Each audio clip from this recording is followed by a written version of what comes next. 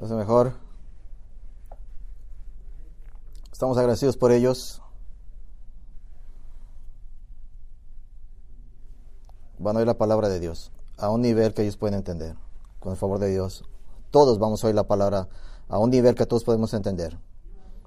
Creo que es apropiado en el día que anunciamos que el Señor nos está dando un edificio, que estamos hablando sobre la iglesia, cómo debemos de funcionar y simplemente atravesar los textos. Y mientras me encuentra 1 Timoteo 3, un poco de historia. El Nuevo Testamento tiene un testimonio rico y vibrante de mujeres que se dedicaron al servicio de su Señor Jesucristo. Pensamos en Juana y Susana. Lucas 8:3 registra que eran mujeres ricas que proveían económicamente, ayudaban a Jesús y a los apóstoles mientras predicaban el Evangelio. De manera similar, Romanos 16:2 nos dice que Febe fue una generosa patrocinadora financiera del apóstol Pablo. También están las mujeres anónimas que dieron ejemplo y enseñaron a las mujeres más jóvenes, como amplifica Tito 2:3-5, la fidelidad diaria de las mujeres piadosas que elevaron la santificación de la iglesia al capacitar y guiar a las mujeres de la iglesia. Pensamos en las mujeres de las que habla Pablo en Romanos 6:12, que trabajaron duramente, arduamente en el Señor por el ministerio del Evangelio. María, Trifena, Trifosas, Persis, nombres hebreos griegos. Están las mujeres que mostraron compasión y cuidado por el ministerio, María Magdalena, y mujeres con ella que ayudaron a entender las necesidades básicas de Jesús y sus hombres, Marcos 15:40-41. La mujer samaritana a quien Jesús conoció junto al pozo en Juan 4 fue la primera en llevar el Evangelio de Cristo a su propia familia y a los pueblos cercanos, al ver a muchas personas llegar a la fe en Cristo a causa de ella. Están las mujeres hacedoras de discípulos que difunden y explican la palabra de Dios en sus esferas de influencia. Ana, la profetisa, estaba evangelizando a todas las personas que vendrían al templo cuando Jesús era un niño, Lucas 2:38. Timoteo recibió entrenamiento bíblico a los pies de su madre y abuela, 2 Timoteo 3:15, y para ser predicador probablemente a la edad de 20 años. Priscila ayudó en privado al gran Apolos, el gran predicador, a conocer el camino de Dios con precisión, con mayor precisión, Hechos 18:26. Algunas mujeres sufrieron por causa del Evangelio. Nuevamente Priscila y su esposo Aquila. Romanos 16:3-4 dice que arriesgaron su cuello por el Evangelio, corrieron el riesgo de ser decapitados por promover las buenas nuevas de Jesucristo y su muerte y resurrección. Romanos 16:7, Pablo menciona a una mujer llamada Junia, que era muy conocida entre los apóstoles porque fue encarcelada junto con Pablo por el Evangelio. Pablo llamó a Euodia y Síntique en Filipos con el término honorable, compañeros de trabajo. En este caso significa evangelismo para los perdidos. Lidia de Tiatira, pero salva en Filipos, convenció a Pablo y a sus compañeros de que se quedaran con ella en su gran casa. Probablemente también fue la anfitriona de las primeras reuniones de la iglesia en Filipos. Pensamos también en la iglesia primitiva, en las innumerables mujeres más jóvenes que fueron en contra de la cultura feminista, de la cultura grecorromana, y obedecieron la advertencia de Pablo que las mujeres jóvenes deben estar ocupadas en casa, amando a sus maridos e hijos, Tito 2:4-5, resultando en niños siendo salvos, matrimonios y familias que ahora eran fuertes y podían fortalecer el cuerpo de Cristo, la iglesia. Y en su aparición final en el Nuevo Testamento, María, la madre de Jesús, no es vista como una heroína venerada y reverenciada, sino como una fiel guerrera de oración. Hechos 1 registra que ella estaba entre los 120 que se reunieron continuamente para orar en los días entre la ascensión de Jesucristo al cielo y la venida del Espíritu Santo en el día de Pentecostés. Y diría esto: no nomás la iglesia de Jesucristo, no, es simplemente enriquecida por las mujeres de la iglesia. Las mujeres son los ligamentos, las articulaciones y la médula del cuerpo de Cristo. Las mujeres que anhelan las buenas nuevas del perdón ofrecido en Cristo para difundirlo en la comunidad y en el mundo, que hacen infinitamente más multiplicado y eficaz el ministerio de los pastores. Eso es nuestro tópico de hoy en nuestro micro series aquí en 1 Timoteo 3. Hay grandes argumentos A favor que hable de las esposas de los diáconos. Calificaciones. Hoy vamos, para terminar esta miniserie, quiero hacer un tópico especial. Mujeres que sirven en la iglesia. Para poner los contextos correctos de lo que vamos considerando ahora, vamos a leer 1 Timoteo.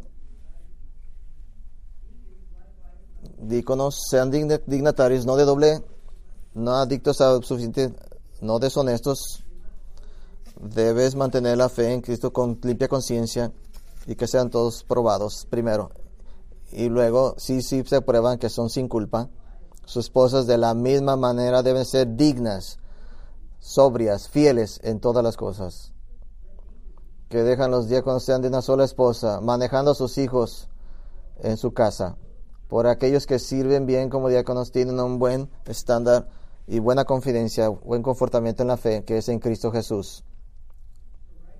Así es que en medio de este texto, pequeña nota, en el versículo 11, una pequeña sección. Es que vamos aquí en medio. Hemos tenido un ministerio de todas las mujeres de las en 1 Timoteo 2, 9 al 15. Y ahora Pablo revisita esto en algo muy compacto.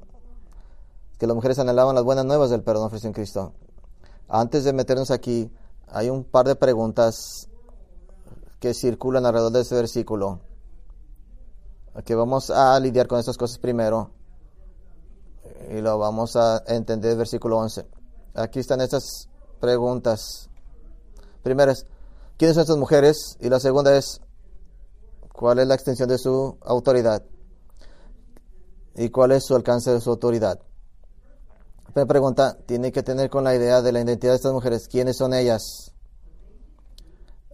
El base debatible es que si algunas traducciones pueden asumir cualquier mujer, son mujeres, dice, son mujeres, o si es más general, mujeres que sirven a la iglesia. Ya hemos establecido esto. Es la misma mujer de mujeres a esposas, es la misma traducción. Así es que la palabra en sí no nos dice. Para darte algo previo, como una fotografía terminada de lo que Pablo está terminando, de lo que vamos a encontrar. Pero esa es una pregunta que muchos hacen. Así que vamos a ver los dos lados de la moneda de esto.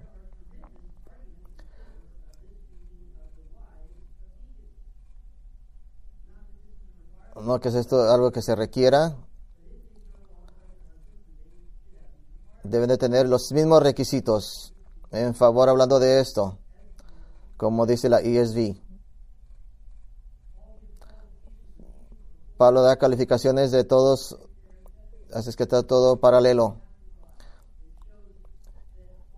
Pablo dice, no está introduciendo ningún tipo de clase de servicio, está haciendo un comentario sobre todas las mujeres que están sirviendo. Si eso es todo en una oficina, esperaremos más detalles. Parece que se limita el rol de la mujer, pero no es así. No hay mención de los estatus material del matrimonio. Mientras se hable de algo de una postura de liderazgo, especialmente a las mujeres. Podría ser mujer, pues ser esposa. La asunción podría ser que se mencionan estas mujeres porque están casadas a un diácono y por eso es práctico de trabajar juntos. Para cualquier obra que estén haciendo, esté el diácono asignado. Y de nuevo, y de hecho una mujer, esto es sabio, la misma palabra en griega se usa en versículo 12, hombres sean marido de una sola mujer, lo mismo para la mujer. Así es que hay muchos argumentos en favor de esto de mujeres. En otra mano, por otro lado,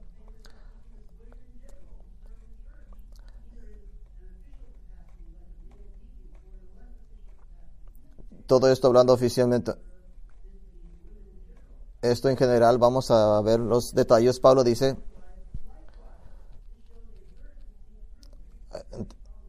no es un lugar de las mujeres instruir. Versículo 12 no es complicado. Los que desafían lo han hecho complicado, pero Pablo es breve, conciso y al grano. Versículo 3, Tito 2, nos da la Biblia muy bien. Son diferentes grupos, diferentes funciones.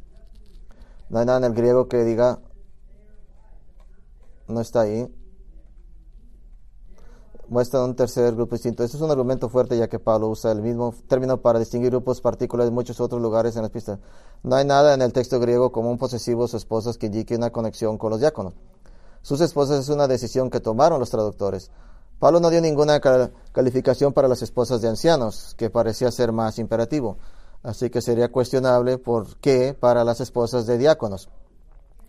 Puede ser que las esposas sirvan junto con los diáconos, lo cual sería razonable suponer. Sin embargo, ser capaces de servir como un diácono, pero la esposa de un anciano no puede servir como un anciano, por lo que esta es una parte más débil del argumento. No había una palabra para diaconisa en el griego kione, griego bíblico, en término diferente. Diaconisa se usa para diaconisa en griego, términos postbíblicos. Las calificaciones son paralelas a los dos diáconos varones. Así que, ¿cómo vamos a ver esto? El debate es tan estrecho que realmente tenemos la libertad de ejercer cierta libertad, cierta lógica bíblica al afirmar varios hechos. Dado que el estándar de calificaciones para servir se ha establecido y ciertamente tiene precedentes en otros lugares del Nuevo Testamento, podemos asumir que cualquier mujer, cualquier hombre que sirva debe esforzarse para obtener estas calificaciones. Y siendo en su posición completamente razonable incluir en las siervas de la iglesia a las esposas de los diáconos que deseen servir junto a ellas con el apoyo del apoyo. Así que vamos a aterrizar en qué se trata de cualquier mujer que sirve con responsabilidades en la iglesia, lo que ciertamente puede incluir el subconjunto de esposas de diáconos. Hemos dejado claro que los diáconos no tienen la autoridad de supervisores en lo que respecta a la enseñanza y la supervisión autorizada. Pablo no puede contradecirse a sí mismo en 1 Timoteo 2:12. Y en realidad el versículo 12 no es complicado. Lo que desafía lo han hecho complicado. Esto no tiene en absoluto nada que ver con si una mujer es capaz de hacerlo o no. No tiene nada que ver con ninguna suposición errónea de que los hombres saben naturalmente más que las mujeres. Es simplemente el orden creado por Dios. Las mujeres no deben tener autoridad sobre los hombres en la iglesia local. Nunca hay un tiempo para que una mujer esté predicando a los hombres, o sea, la pastora responsable de los hombres. Eso no se refiere a las tareas mundanas funcionales que son parte del funcionamiento diario. El hecho de que una mujer le pida a un hombre que mueva algo del punto A al punto B no significa que está ejerciendo autoridad espiritual. Tenía muy claro la idea de mujer pastora en un oxímoron. Puede ser uno u otro, pero no puede ser ambos. ¿Cuál es la extensión de su autoridad?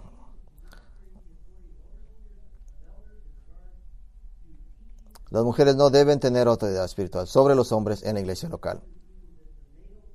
Así es que los hombres, varones, diáconos, cuando Pablo habla sobre estas cosas, que no le permite a una mujer ejercer autoridad sobre los hombres, sino que permanezca en silencio,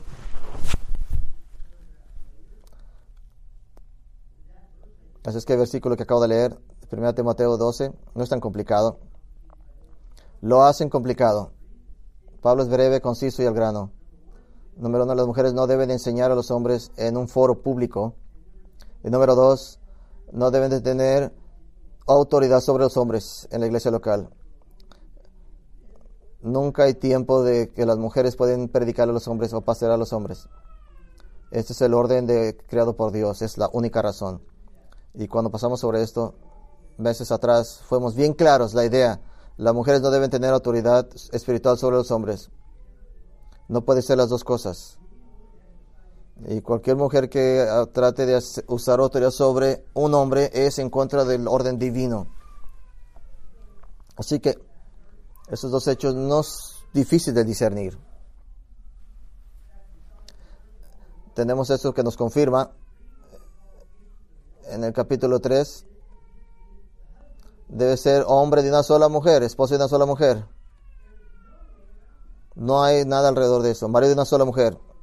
Debemos encontrar paz en el orden de Dios que ha creado y no tratar de determinar de nuevo orden de supuestamente mejora lo que Dios ha declarado. Es una pregunta muy simple. ¿Cuál es tu autoridad? ¿Es la infalible palabra inspirada de Dios o es la falible, errónea, no inspirada palabra de la humanidad. No hay otras opciones, solamente esas dos.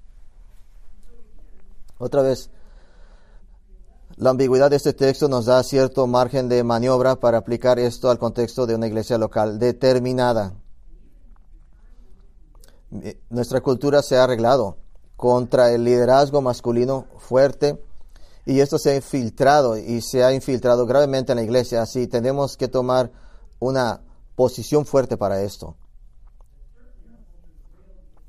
Así que aquí en Grace Bible Church trabajamos para presentar un énfasis de liderazgo muy varonil, muy masculino.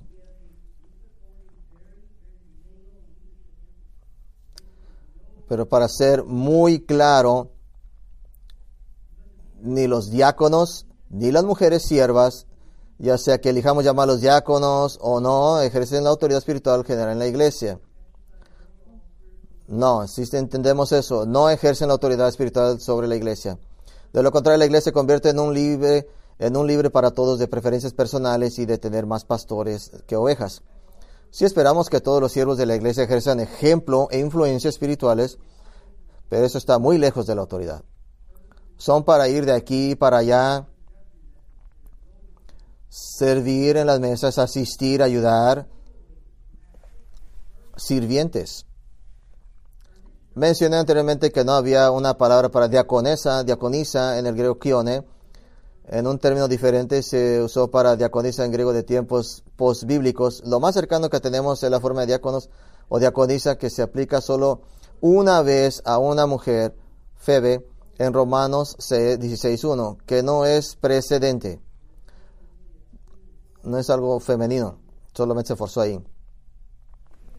Tenemos mujeres sirviendo en todo el lugar y no solo en el ministerio de mujeres. Independientemente del título, queremos que todos ustedes, damas, aspiren a estas cualidades. Así es que, si se usa diácono en esos textos, significa, ¿cuál es el extent de esta autoridad? Ninguna. ¿Cuál es el alcance de la autoridad? Ninguno. Que está en las manos de los ancianos, que son categóricamente y exclusivamente hombres. ¿Quiénes son las mujeres del versículo 11? Ya pusimos este fundamento. Mucho más importante y mucho más para nuestro enfoque esta mañana, para las mujeres que sirven, particularmente con esferas elevadas de responsabilidad, que necesita Dios en términos de calificaciones. Esto es bueno para todas las mujeres de nuestra congregación. Y esto es una pregunta importante, porque se amplía primero y más directamente a las mujeres que sirven en el cuerpo de Cristo en la iglesia, que en última instancia deberían ser todas ustedes, y más amplia y realmente a todos en la congregación en la iglesia. De hecho, voy a salirme del orden de esas calificaciones, porque hay una en particular que es tan pesada y tan llena de implicaciones que en ese momento realmente estamos hablando con todos los creyentes.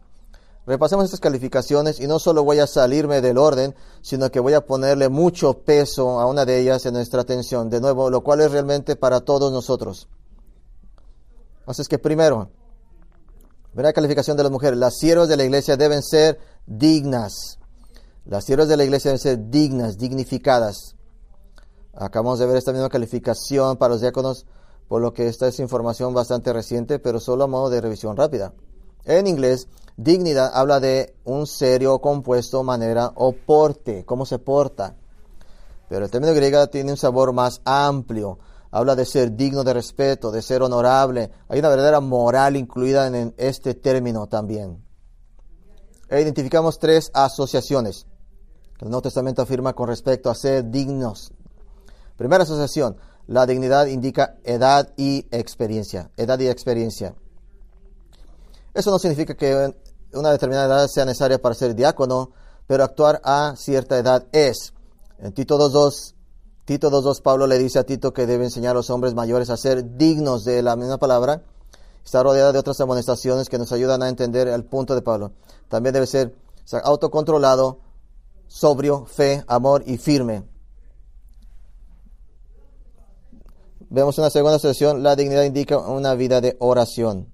Una vida de oración. 1 Timoteo 2:1 y 2 indica que una vida de oración crea dignidad. esta seriedad acerca de nuestra fe.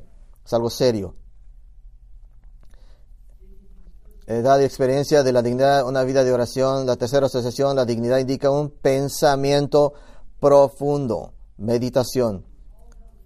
Pablo nos dice en Filipenses 4:8, finalmente, hermanos, todo lo que es verdadero, todo lo que es honorable, la misma palabra en griego, piensen en estas cosas, mediten en esas cosas divinas, esas cosas celestes, esas cosas magníficas e impresionantes que aspiran, que nos inspiran.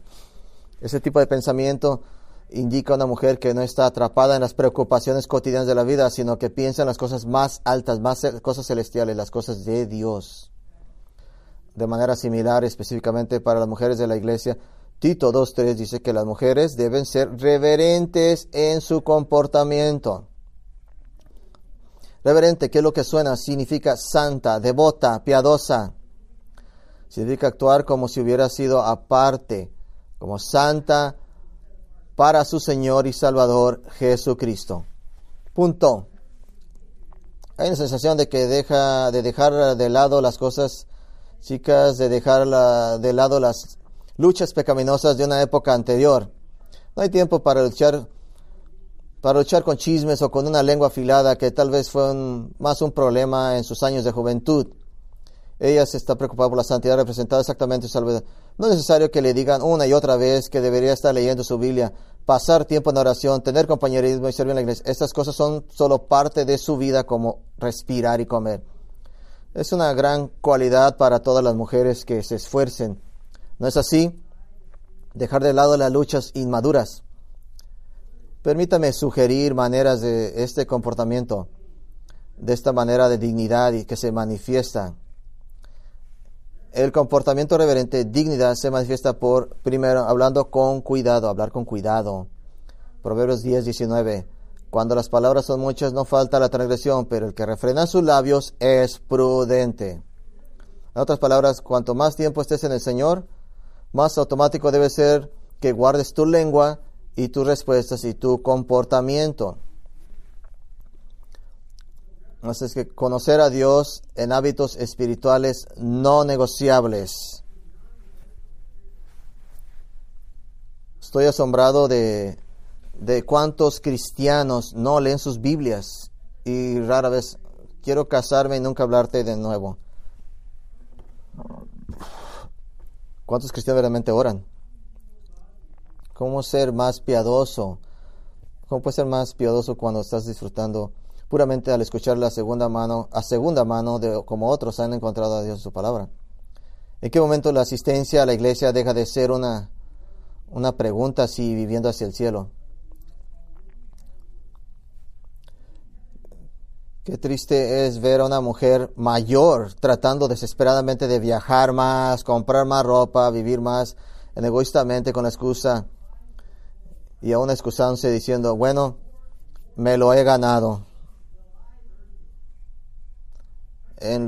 Trata de introducir todo eso, trata de aprovechar ese último momento de su vida en algo del mundo.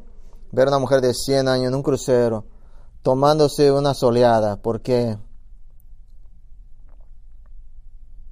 una bronceada en vez. Esto es lo que la mujer divina de Dios hace.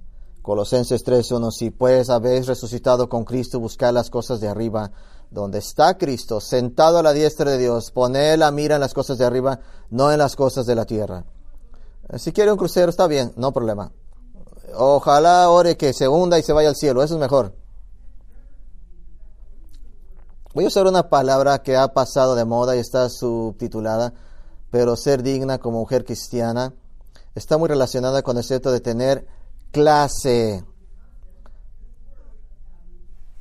Tener clase, elegancia, estilo.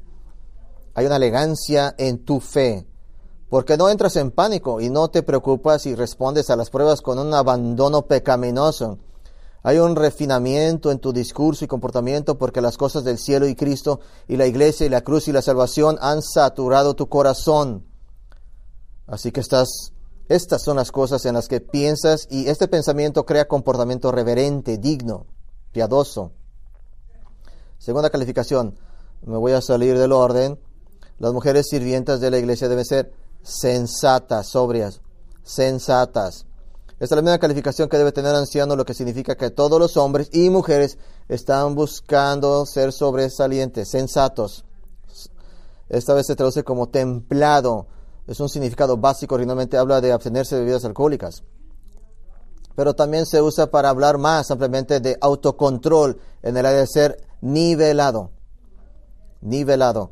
Sus respuestas no están controladas por ninguna emoción. Usted no usa la excusa, bueno, así es como me siento. Así que estoy respondiendo de esta manera exagerada. Hay una sensación de pensamiento, medita, de tener la autodisciplina para decir, me gustaría pensar un poco en eso y volver a hablar contigo después. Piénselo, medítelo. ¿Por qué sería este un requisito tan importante para una mujer que sirve en la iglesia? Porque la sensatez, la sobriedad es lo que ayuda a trabajar bien con otros, especialmente aquellos en autoridad. Parte de la maldición del pecado sobre la mujer que Dios le dio a la mujer era una tendencia a querer controlar y tomar el control. Génesis 3 dice, Dios le dijo a Eva, tu deseo será contrario al de tu marido. Significa que la maldición del pecado hará que las mujeres no quieran estar bajo autoridad. Pero la sobriedad toma tiempo para considerar la verdad y las amonestaciones de las Escrituras y para actuar de acuerdo con lo que agrada al Señor, no con lo que a mí me agrada.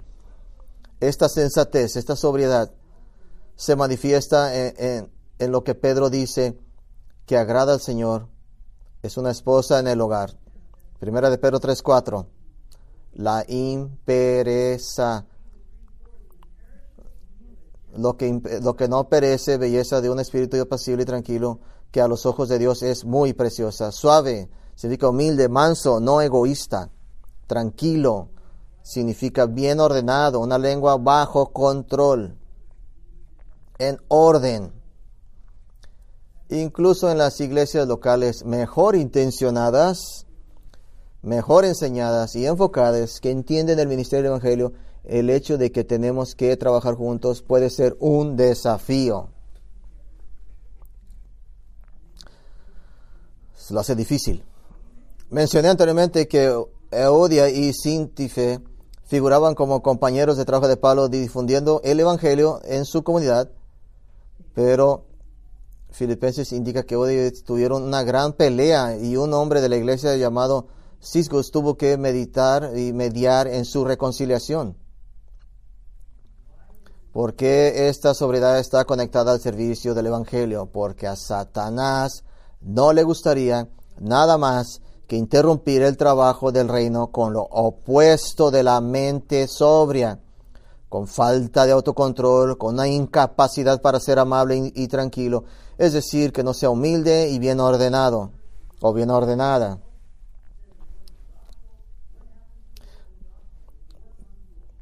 Porque en el momento en que los siervos de la iglesia empiezan a pensar en sí mismos, en lugar de en la obra del Evangelio, la obra llega a un paro, o al menos se detiene monumentalmente. Escuché cuán las almas penden de un hilo.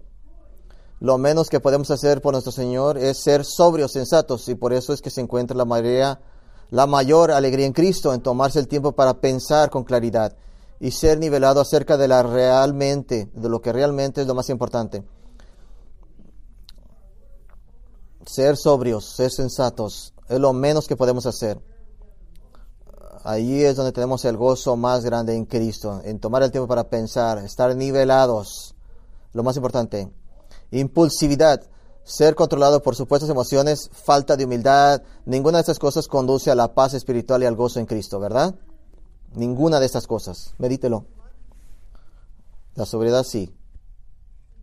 Tercer calificación, una sierva en la iglesia debe ser fiel en todas las cosas. Vamos a tomar algo sobre fiel. Es una palabra amplia que puede hablar de lo que creemos, que puede hablar de ser obedientes. Este uso significa confiable, digno de confianza, con un sabor de ser fiel para creer y realizar lo que Dios ha dado para que las mujeres hagan. Nota, el único lugar del verdadero contentamiento cristiano es en medio de la voluntad de Dios, solamente. Le voy a dar un ejemplo.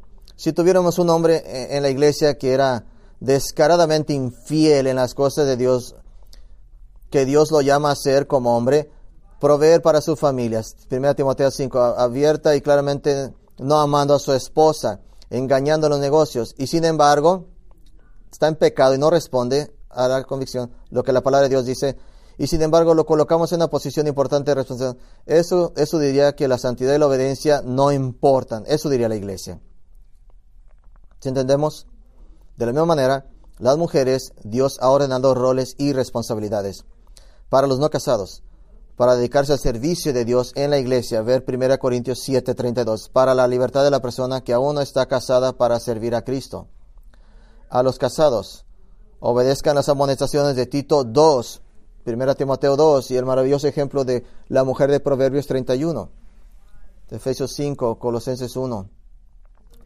Entonces, colocar a una mujer descaradamente desobediente, igual que un hombre, en una posición de responsabilidad sería incongruente con nuestro llamado a la iglesia, Colosenses 1:28, proclamar a Cristo y presentar a todos maduros en Cristo. En Cristo. Pero en otro lado, una mujer que ama seguir a Cristo, anhela obedecer al Señor, anhela conocer a Dios en la plenitud de confiar en que seguir la voluntad del Señor es siempre el camino hacia el contentamiento y la felicidad. Qué ayuda tan hermosa. Pero a un nivel aún más realista, la calificación de ser fiel en todas las cosas le dice al liderazgo de la iglesia que si ella es fiel en todas las cosas, es muy probable que sea fiel en cualquier responsabilidad que se le asigne en el contexto del servicio en la iglesia. Es muy alto su nivel de una calificación más. Guarda esto para el final, porque en realidad esto no es solo aplicable a las mujeres de la iglesia, sino es a todos los creyentes, y es un concepto importante, clave, fundamental, que está en el corazón de una congregación de iglesia que está unificada, un solo sentir, un solo pensamiento, como dice la palabra. Es decir, amarnos unos a otros. Esta es una fortaleza de paz y alegría del mundo que nos rodea. Si no entendemos esto, no podemos estar unidos.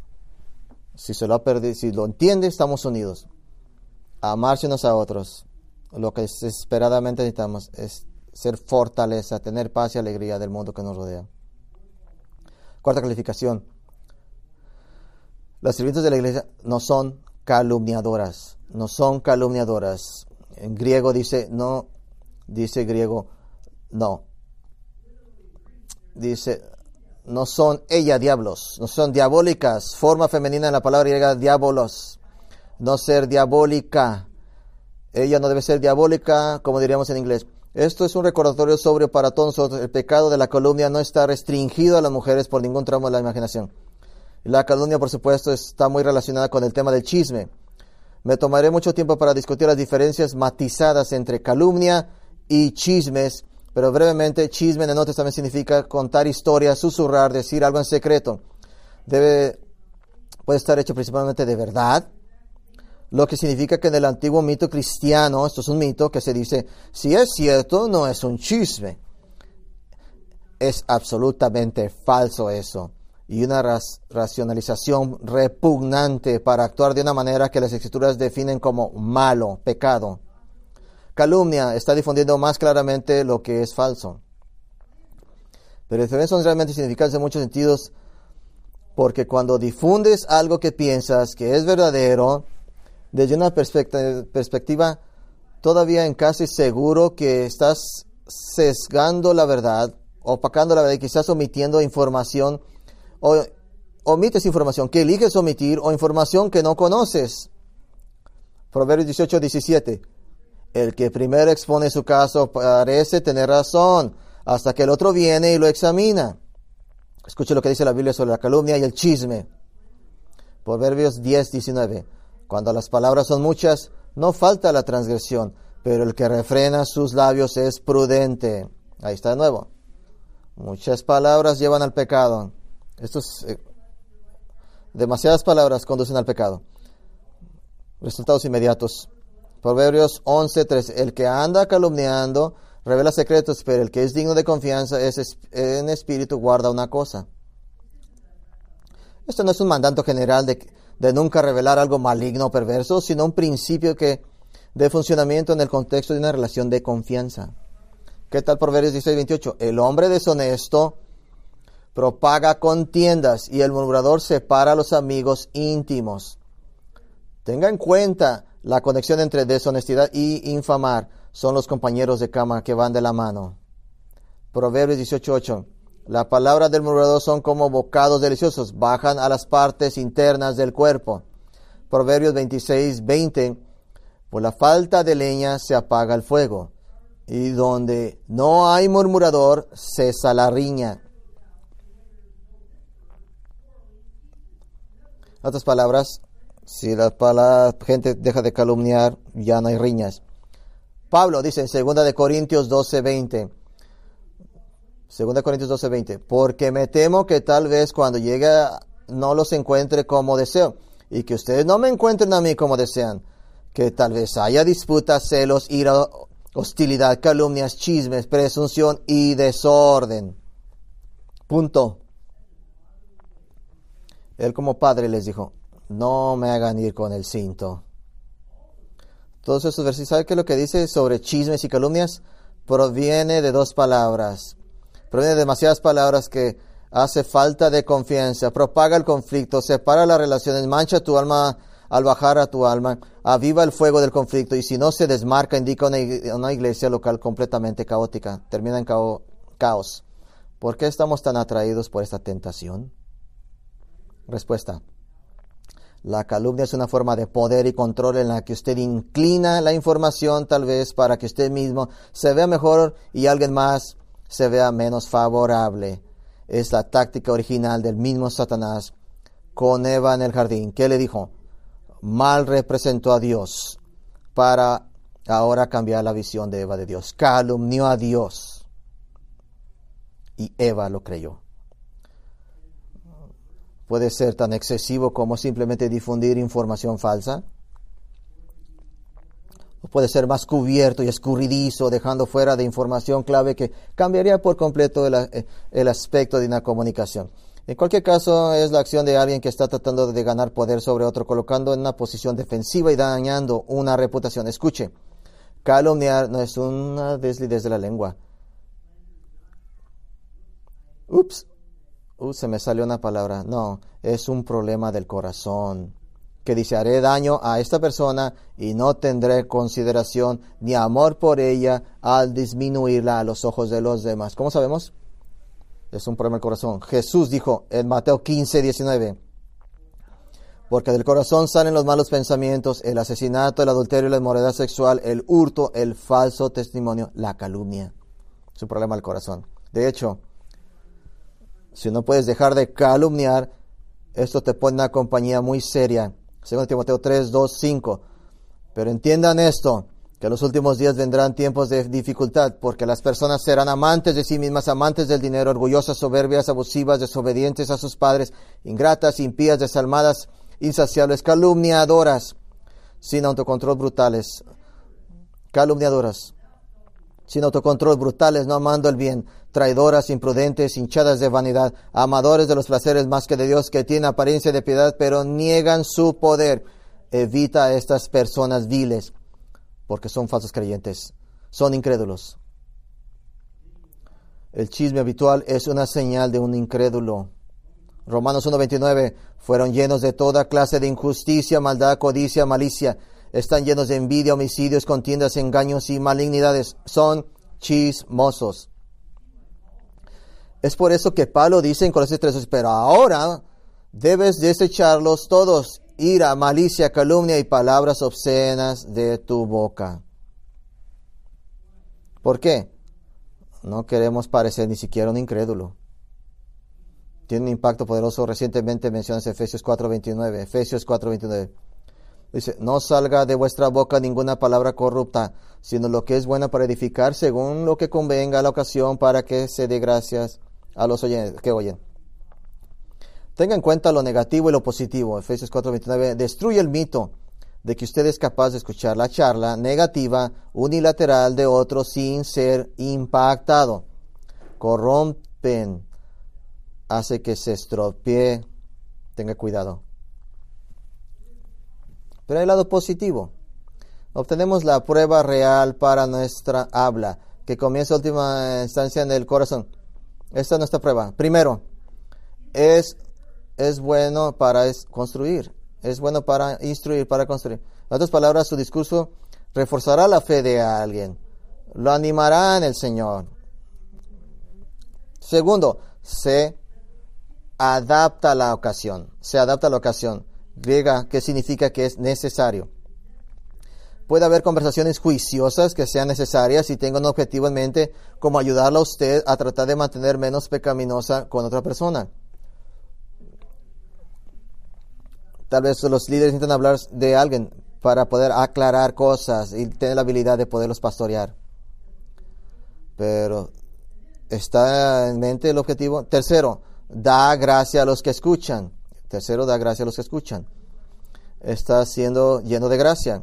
Lo que dices los hará más divinos o te elevará a ti poniendo a alguien más bajo. Te pone a ti elevado y baja a alguien más abajo. ¿Por qué esto sería tan importante para las mujeres que sirven? Le da gracia a todos los demás. ¿Por qué es importante las mujeres que sirven? Cualquiera que sirve entra en el pacto, en la sangre de la iglesia. Y alguien que introduce calumnias y chismes en el corriente sanguíneo de la iglesia corrompe todo el cuerpo. Escuche, para algunos este discurso negativo y derribar a otros está tan enraizado en sus hábitos diarios que es posible que apenas se den cuenta de ello. Así que esto podría ser yo. Tiene que despertarse un día y decir: hoy todo mi enfoque va a ser sobre lo que digo y cómo digo y a quién lo digo y por qué lo digo. Vamos a enfocarnos.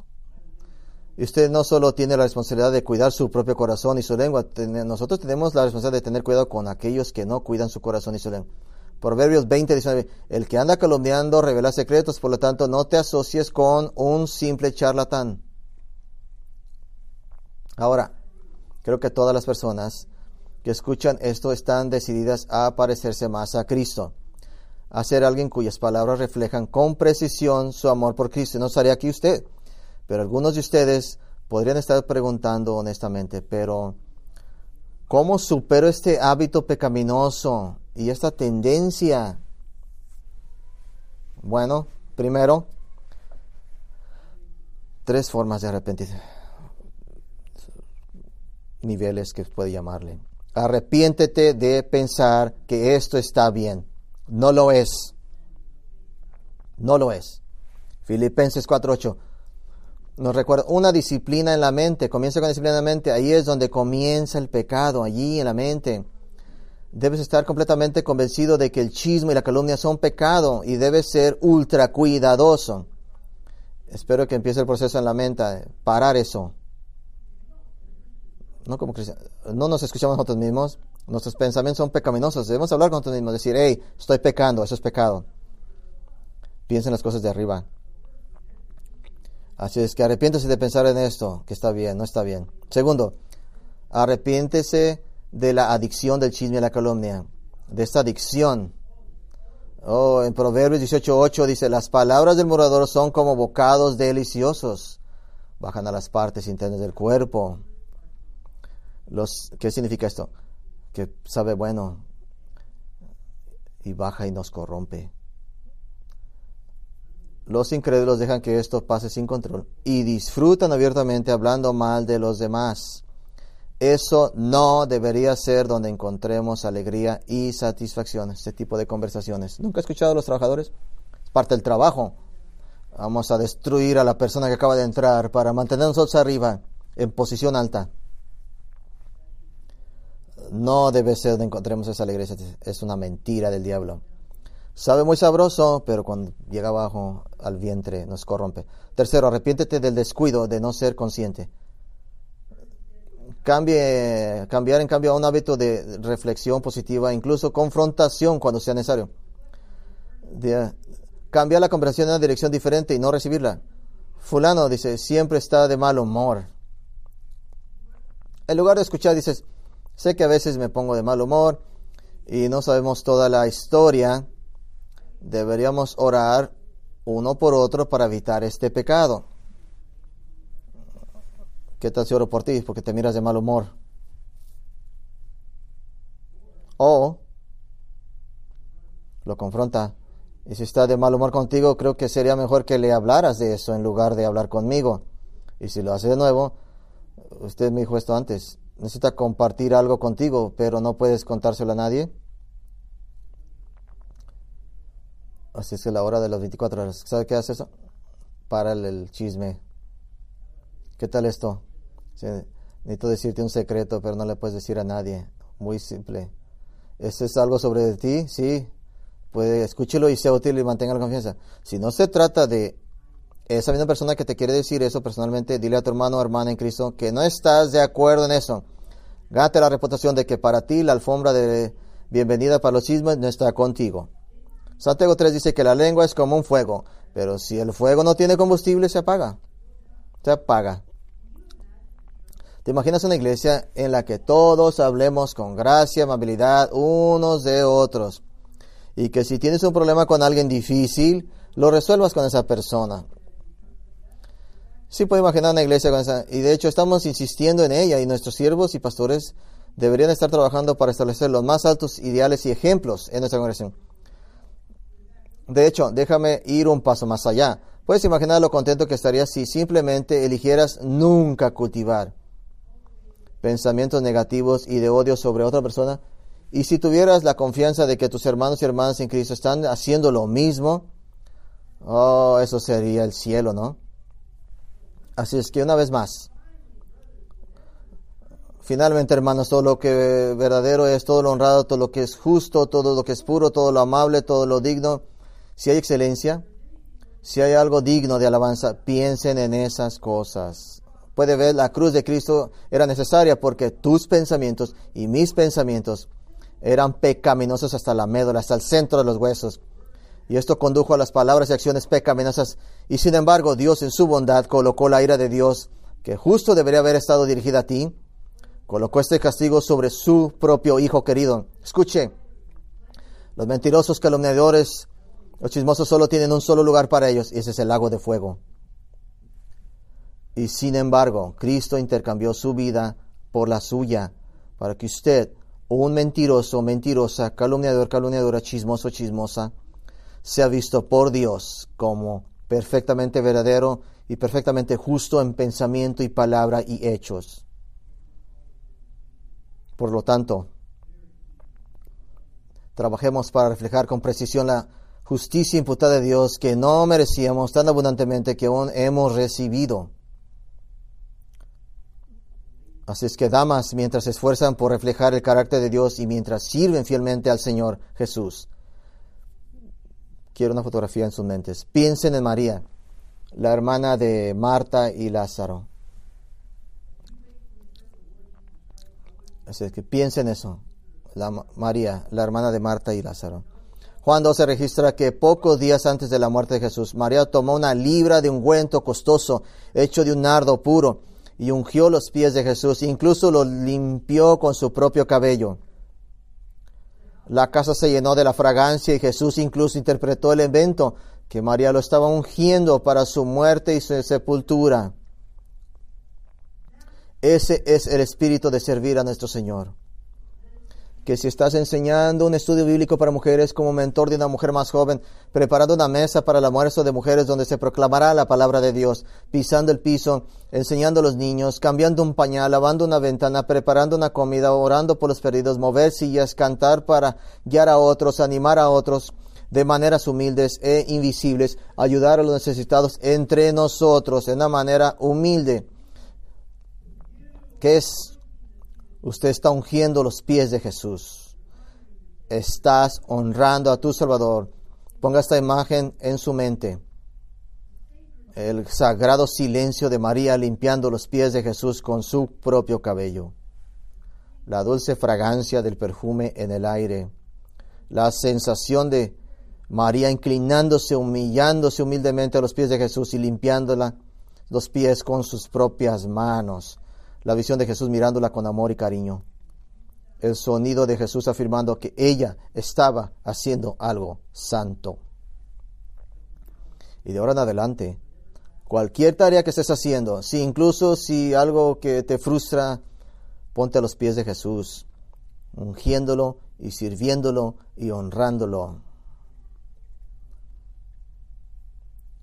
Y como las mujeres de antiguo, Juana, Susana, Febe, María Magdalena, María de Roma, Trífena, Trifas Persis, la mujer samaritana del pozo, Ana la profetisa, la madre y abuela de Timoteo, Priscila, Eodia, Sintique, Junia, Lidia, María, la madre de Jesús, como ellas también, se puede agregar al salón de la fe de aquellas mujeres que se negaron por la causa de Cristo. El Señor abundantemente ha abierto la puerta para movernos en este edificio. Vamos a ser dignos de ello. Vamos a orar. Padre, venimos a ti en gratitud y con claridad sobre tu palabra. Que no estamos adivinando, Señor, con tu palabra del Evangelio. Ni tampoco estamos adivinando quiénes somos nosotros y a quiénes servimos. Queremos obedecerte y amarte, Señor. Te adoramos y te glorificamos, Señor, por tu bondad. A este grupo de creyentes que nos juntamos aquí por todos estos años. Te damos gracias por lo que parece nuestro mover hacia adelante en este nuevo edificio. Y te pedimos, Señor, que esa sea una puerta hacia el reino de Dios, el reino del cielo, que muchos oigan el Evangelio en esa área, vengan a la fe, sean bautizados, que podamos ver el reino de Dios expandido fielmente, Señor, que seamos fieles, que estemos moviéndose adelante. Oramos por todas las personas de nuestra congregación, que seamos todos fieles, Señor, que nos dediquemos a Cristo, que nos esforcemos con ese carácter divino, hombres y mujeres, Señor, que nos presentemos puros ante ti y estés tú complacido de haber trabajado en este cuerpo y habernos dado un título de Grace Bible Church. Que seas, Padre, que estés contento, que hayamos impactado en el reino de Dios por nuestro Salvador, el Rey de Reyes y Señor de Señores, al único que nos arrodillamos y el que adoramos, Jesucristo nuestro Señor, en el nombre que oramos. Amén.